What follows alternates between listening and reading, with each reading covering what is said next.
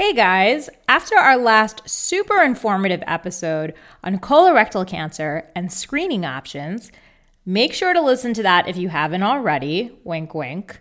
Dion and I had so much fun, we figured we'd stay in the GI system for a little bit longer.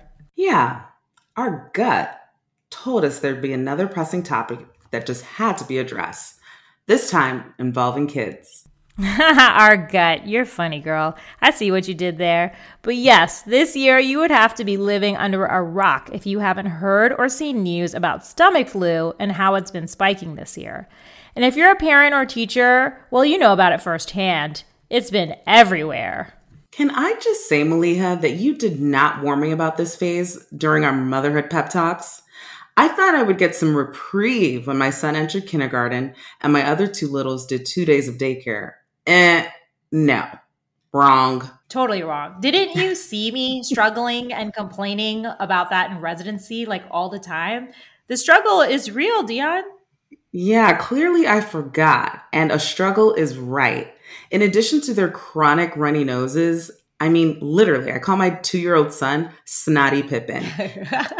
But I mean, seriously. But they also come home with diarrhea from stomach flu. I need help, girl. I need help. Dion, I feel you. I feel you. I have been there and done that because there is nothing more humbling than having to clean up projectile vomit. Like, why? Even when I give them the bowl to keep beside them, somehow they miss. But you know what? I know we're not alone. Other parents can relate. And I promise you, I can help you with which detergents to use to remove curdled milk from a car seat, but I may not be able to help with much more. Lucky for us, we have a special guest with us today who can. Pediatric gastroenterologist Dr. Deborah Esanu. Deborah is based in Austin, Texas. She cares for newborns to adolescents who have issues related to the gut, liver, and their nutritional status, but also has dedicated time to see children with gut motility disorders. So she is perfect to help us and other parents grapple with this crappy crisis. Get it? This is the IV Drip, a podcast designed to give you the dish on health topics you need to know but didn't know to ask.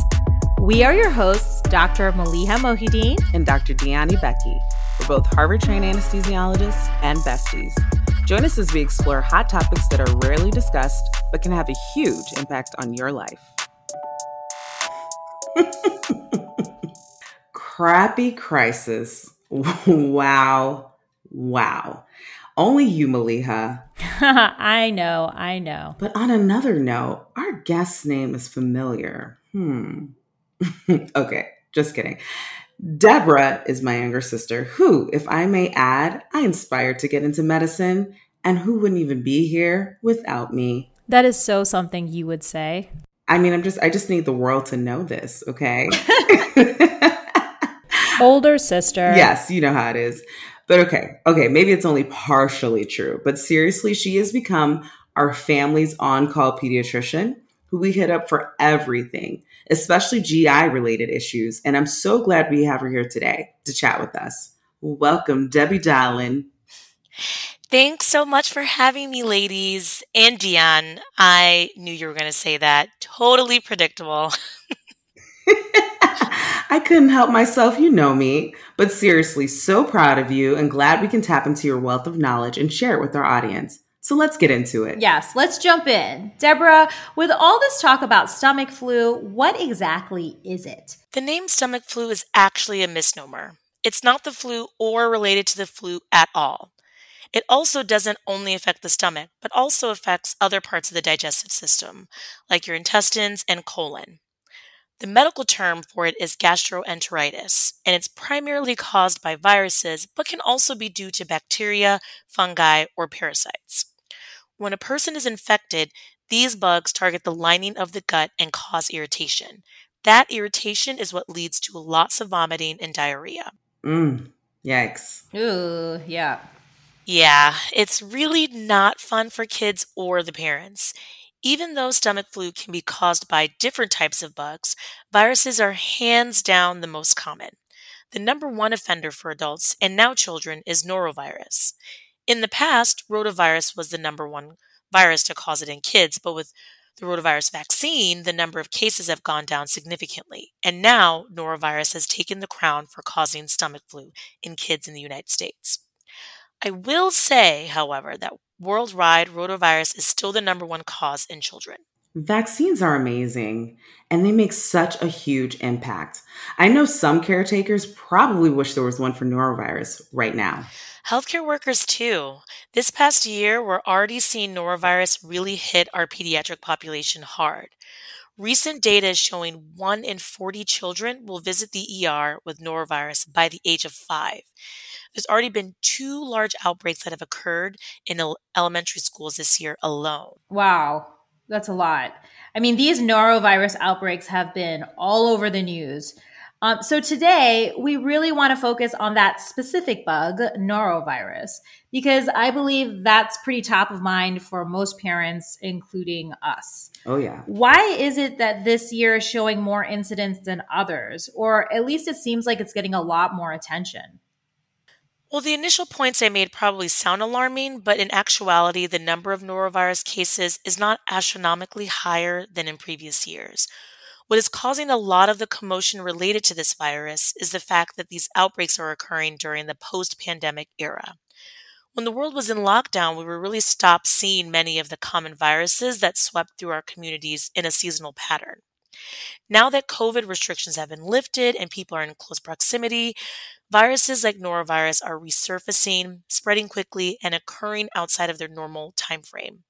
For young children, the COVID babies, quote unquote, these viruses coming back can be particularly difficult as their immune systems have never really been exposed to them before.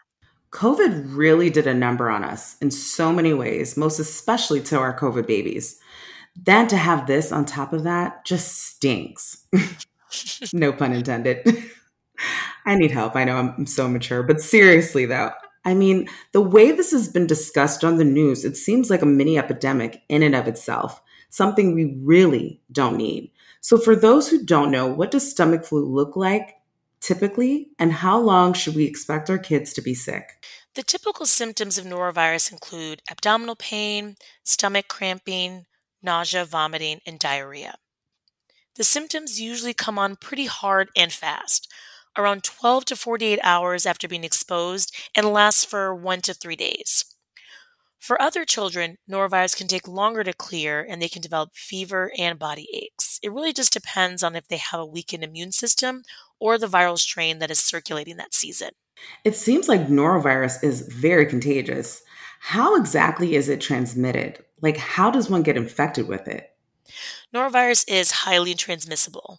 It only takes a few viral particles to get a person sick, and it can be picked up from contaminated food, sharing food or utensils with others, being in direct contact with someone who has norovirus, or touching surfaces or objects that have the virus on them. The most common way people get exposed to it is by being in direct contact with a person who has norovirus. And unfortunately, people can remain contagious for up to 2 weeks after they have recovered from the virus themselves. Whoa. You can remain contagious for up to 2 weeks after recovery? That's a long time. I mean, no wonder why all these kids are getting sick at daycare and at school. Yes. Listen, I know these days people are all about getting detox cleanses, but I can almost guarantee that doing it via norovirus is not on their list. Okay. So how can one decrease the spread? I'm just saying it's not. So how can one decrease the spread so it doesn't pass through every member of the household? Preventative measures are key. Washing your hands thoroughly with soap and water is the most important step in avoiding norovirus. You can use hand sanitizer, but really only after washing your hands with soap and water. Hand sanitizers is not an adequate substitute for soap and water because norovirus is resistant to alcohol.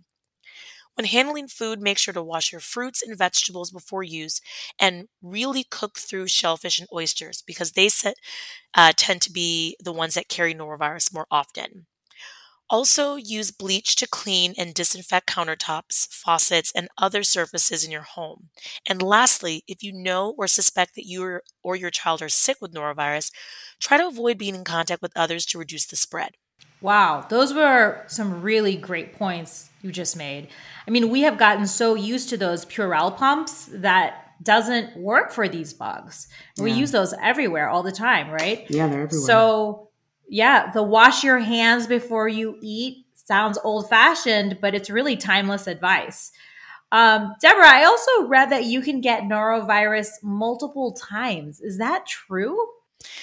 Yet another unfortunate thing about this virus. I know it sounds terrible, but there are just so many different strains of norovirus in a short span of time when you're infected, so the body really doesn't have enough time to mount a lasting response. However, after your first infection, the symptoms of the next infection are less severe. Okay, well, that's good to know. Now, Deborah, you mentioned earlier that stomach flu could be caused by parasites, bacteria, and toxins, not just viruses. As a parent, how do I know if it's just a run of the mill virus versus something else? When do parents need to come in and see their pediatrician? That's a great question, and it can honestly be tough to parse out what you're dealing with because the symptoms for each of these categories of gastroenteritis overlap. However, symptoms that should grab your attention and think that something other than a virus is the cause is high fevers and bloody diarrhea. If you notice those symptoms, bring your child to the emergency room or the pediatrician, depending on the severity of symptoms. We typically see these symptoms with bacterial gastroenteritis, so treatment is actually necessary. Another reason to bring them in to see their pediatrician would be if they have diarrhea for several weeks. That could be a sign of a parasite induced infection. Okay, so some good points there. Just to recap, bloody diarrhea, high fevers, or diarrhea for several weeks are all red flags. Go to the doctor, perhaps for further testing. Right. In those cases, there's testing and specific treatment that the doctor can prescribe. Okay, so let's go back to our run of the mill norovirus. Anything over the counter that parents can use to help with a symptom relief, or do we just have to tough it out? Like other viruses, there are no pills or antibiotics that can be used to treat it. And at this point in time, there's no vaccine available for norovirus. The best way to treat it is symptom management. The biggest concern is dehydration due to the frequent vomiting and diarrhea. So, providing anti nausea medicine and encouraging lots of fluid intake is really important. If the dehydration is mild, you can use any decaffeinated fluids to maintain hydration. However, if dehydration is more severe, then oral rehydration solutions like Pedialyte are preferred because they give the body back the electrolytes it's losing from the sickness. It might be hard for kids to drink large volumes because of the abdominal pain and cramping, but as long as you can get them to take frequent small sips, you can reach the same goal. Okay, we talked about the importance of hydration with pediatrician Dr. Amina Khan on a previous episode. Wink, wink. She suggested keeping a water bottle or sippy cup nearby so that they can take sips throughout the day. Debbie, do you recommend any treatment or measures specific to certain age groups? I would say that for babies in um, diapers, parents should really do their best to prevent diaper rash. It is very common with stomach flu because there's so much diarrhea. So skin protectants like Aquaphor, Vaseline, or zinc oxide are important. Be liberal with slathering those products on their bottoms to create a nice skin barrier. It's also a good idea to give those babies some diaper free time to let the skin breathe. But you want to lay some towels down in case of some accidents, okay? But it really helps to clear their skin. You know, Greggy, we're potty training him. He's 2. So we know all about those accidents. So I know all about putting the towels down. So dehydration is definitely a big concern and can really be a huge problem for children, which can land them in the hospital. What are signs of dehydration in a child that a parent should be aware of? And when should they seek medical attention? For babies, things to monitor are the amount of wet diapers. They should have at least 6 full wet diapers in a day, but ideally more. And also just make sure they are producing tears when they cry, that their mucous membranes aren't dry. You can check that by looking at all the pinks inside their mouth. And you also want to make sure that they remain active. Any sign that the baby is more sleepy or lethargic or unusually fussy, that would be another time that those internal alarms should go off to bring baby in. For older children and adults, they should urinate at least 3 times a day, and the color of the urine should help you to indicate dehydration, with darker colors meaning more dehydrated. You can also look inside their mouths for dry mucous membranes as well, and they may also be able to communicate that they feel dizzy or lightheaded. Great point. I think that's the most important point for parents because dehydration, like I said before, can be dangerous, especially for children. Yes, it really is. I mean, fluid status is so important in kids in this situation. And checking urine color is a great tip. It should be, if I remember, a light lemonade color. And it should not be like the dark iced tea. We're not going for the Arnold Palmer here. It's got to be light. Okay. So what about foods, doctor? I know it's classic to give ginger ale and chicken soup, maybe some crackers. Those are definitely staples in my house. Same in our house too, right, Deborah? Watching Mari trying to figure out who was or was not the father. Good times. Good times. Oh my God. Oh, you guys were watching trash TV all the way back then, Dion. Oh, yeah. Oh, yeah. But are those staples still good, though, Deborah? I mean, what would you suggest? Are there certain foods parents should avoid if their children are symptomatic versus others? Ooh, yes. It's hard to resist the comfort of some chicken noodle soup and ginger ale and a side of trash TV when you're feeling sick. I get it. But when your child or you are in the thick of the symptoms, it's going to be really hard to tolerate any foods at all. So during this period, it's useful to focus on foods that are easy to digest and tolerate. The BRAT diet is a diet frequently recommended during illness, and it stands for bananas, rice, applesauce, and toast. These are helpful to get your child to eat, and it's fine to start with those as their first part of their diet. However, these foods don't really carry that high nutritional pack for your punch that you really need, nor do they give lots of calories. So you can also try to offer other foods like mashed potatoes, fruits, vegetables, and lean chicken, like the chicken noodle soup. Once your child is feeling a little better, it's fine to advance their diet further, but slowly. The idea with trying to advance their diet is that the more calories you get in them, the more energy their body needs and gets to help them fight the infection. So you're giving them fuel. That makes sense. Now, what about foods to avoid? Important foods to avoid while you're sick include fried foods, foods high in sugar and fat, as these can really irritate your gut and make the diarrhea worse. So I would probably avoid the ginger ale. Additionally, patients can develop a temporary lactose intolerance after a stomach bug, so avoiding dairy will also be important. Okay.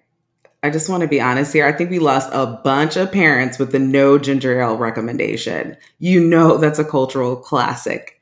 But the facts are the facts. We appreciate you so much for sharing them. Well, maybe there is a sugar-free option we can look at for the ginger ale. But Deborah, I think the point about being temporarily lactose intolerant is very interesting because I have always avoided dairy. I think that's common for people to avoid dairy with an upset stomach, but I wasn't actually sure why. Can you explain why that's the case? Yeah, so when the gut gets inflamed and irritated by the infection, the tissue that helps to absorb those nutrients and break down the food are temporarily damaged. And the enzymes that help us to digest dairy is lost due to that damage, which makes it difficult for us to process the dairy. But typically, this only lasts for a few days, so the body will recover and you can eat all of the ice cream and dairy that you want. Thank God. I need my cheese. I know. Exactly. But that was informative. Okay. Wow. I really learned a lot about stomach flu and norovirus today. Yes. So let's just recap some of the main points. Number one, stomach flu isn't the flu, but mainly caused by norovirus in the United States and affects the whole digestive tract, not just the stomach. Number two, norovirus was on hiatus during COVID when we were in isolation. Now that people are gathering again, we are seeing large outbreaks because it spreads fast. Keep in mind, COVID babies were never exposed to it before, making it more prevalent this year. Number 3, symptoms can last 1 to 3 days on average, but you can be contagious up to 2 weeks after you've recovered. Number 4, washing your hands with soap and water and disinfecting with bleach will help prevent spread. Norovirus is resistant to alcohol, so hand sanitizer is not going to work. Number 5, management for norovirus is supportive. Focus on giving your kids lots of fluids to prevent dehydration. For babies, count wet diapers, and for older kids, check their urine color. If they look unusually lethargic or fussy, you may need to take them to the hospital. Number 6, if you notice your child has high fevers or blood in their stool, or if they have diarrhea for several weeks, they need to be seen by a doctor. This is likely not from norovirus, but another source like bacteria or parasites that can be treated. Number 7, kids need food for fuel to fight this infection. Start with the brat diet and increase from there. Avoid foods high in fat and sugar and dairy temporarily, as these make symptoms worse. Deborah, I think that summed up pretty good, yes? Some of the major points. Thank you so much for being with us today and answering all our questions, and most importantly, tolerating your sister. Trust me, I know I do. Yeah, it was hard, but I made it. You did. You guys do know I'm still here, right? Like, you're not muted. My headphones are still on. But anyways, you love me. We do. No, seriously, thank you ladies so much for having me. This was a lot of fun, and I hope that parents walk away feeling more knowledgeable about how to handle norovirus in their families. Oh, I'm sure that they did. I certainly did. Hey guys, for more IV Drip, head to our website at theivdrip.co or follow us on Instagram at theivdrip_podcast. Email us with your norovirus stories, comments, and questions at info@theivdrip.co or send us a DM. We love hearing from you all. So if you have a good tip, share it. We would love to put it in a future episode.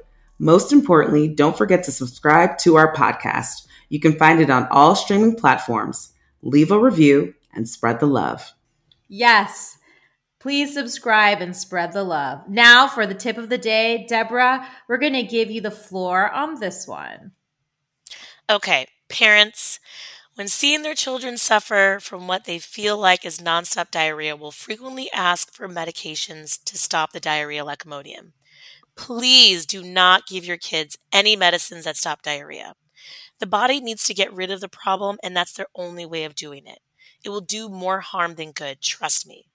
It's eventually going to get better, but you just have to tough it out. So stay strong, parents. That's a good one. Oh, that's a really that good is one. a good one. Yeah. Yeah, because they sell Imodium like everywhere. Mm-hmm. And you would think, I mean, no one wants accidents all over the floor, so I get it. you know what I needed a tip on was the projectile vomit, Deborah.